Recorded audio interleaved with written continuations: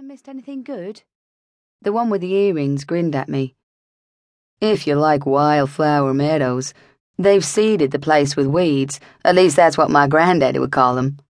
She had an accent from America's deep south, dripping with sugar and magnolia. Her hair was braided in tight cornrows that made me think, ouch, just looking at 'em. The fair-haired one bent close. Don't listen to her. It's fascinating. She also had an accent, Scandinavian maybe. They're using a light polymer-based membrane for the roof. I played about with the formula for that in the lab last semester. It'll be interesting to see how well it holds up. Oh yeah, that's really, cool. I was intimidated by them already. They were clearly geniuses and still managed to look good. The guide beckoned the group forward and we walked up the ramp into the stadium itself. Despite my reasons for being there, I couldn't help feeling the thrill of treading in the same path as the Olympic torch. Not that I'd ever have the chance of being there for the real thing. My dreams of following any kind of sport had never got off the starting blocks. Unless, that was, the Olympic Committee decided to go wild and introduce a medal for thieves, then I might stand a chance. I knew the exhilaration of making a successful steal. The elegant sweep-in and clean getaway. Surely that took as much skill as running in circles round some dumb track. Yeah, I was a gold medalist in my discipline. As the cheerful female guide waved her parasol to encourage us to follow her, we entered into the grey oval space of the stadium. Wow, I'd never got this far before on my other excursions onto the site. I could hear in my head the echoes of the cheering crowd, rows and rows of empty seats filled with shadows of their occupants-to-be. I hadn't realised the future held ghosts as well as the past, but I could sense them clearly. The energy rippled through time, even to this quiet Wednesday morning in July. Reminding myself to keep focused on the job, I eased my way nearer to the boy. I could now see him in profile. He had the kind of face you saw in girls' magazines next to some model as gorgeous as him. He'd got the whole deal in the genetic department. Chiselled nose, casual cut ink black hair that looked good no matter how rumpled it was, dark brows, cheekbones to die for. I couldn't see his eyes because he was wearing shades, but I bet they were huge and a soulful chocolate brown. Oh yeah, he was too good to be true, and I hated him for it.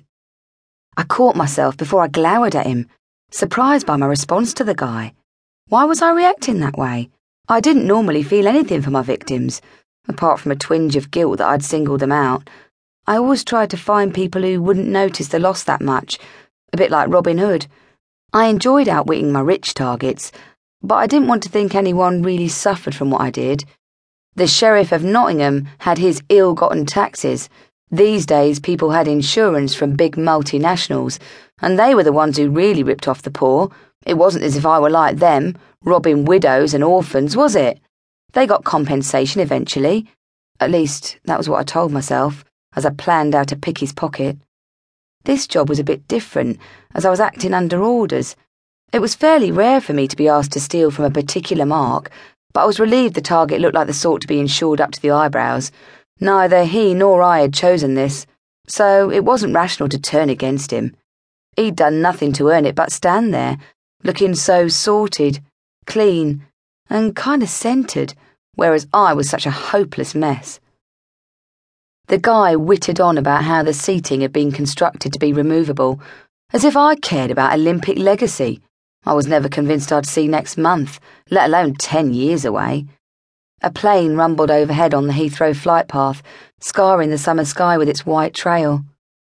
As the boy looked up, I made my move. Reach for their mental patterns.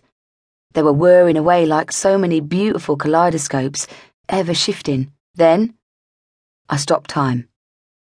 Well, not exactly, but that's what it feels like to be on the receiving end of my power. What I really do is freeze perceptions so that no one notices time passing. That's why I need small groups in enclosed spaces. Other people might just notice if a bunch of people suddenly went into Madame Tussauds mode. It's a bit like the sensation of passing out under anaesthetic and then jolting awake again. Or so I've been told when I've tried my ability out on others in the community. That's my sort of home, though often it felt more like a zoo. All of us are savants in the community, people with extrasensory perceptions and powers. Savants exist.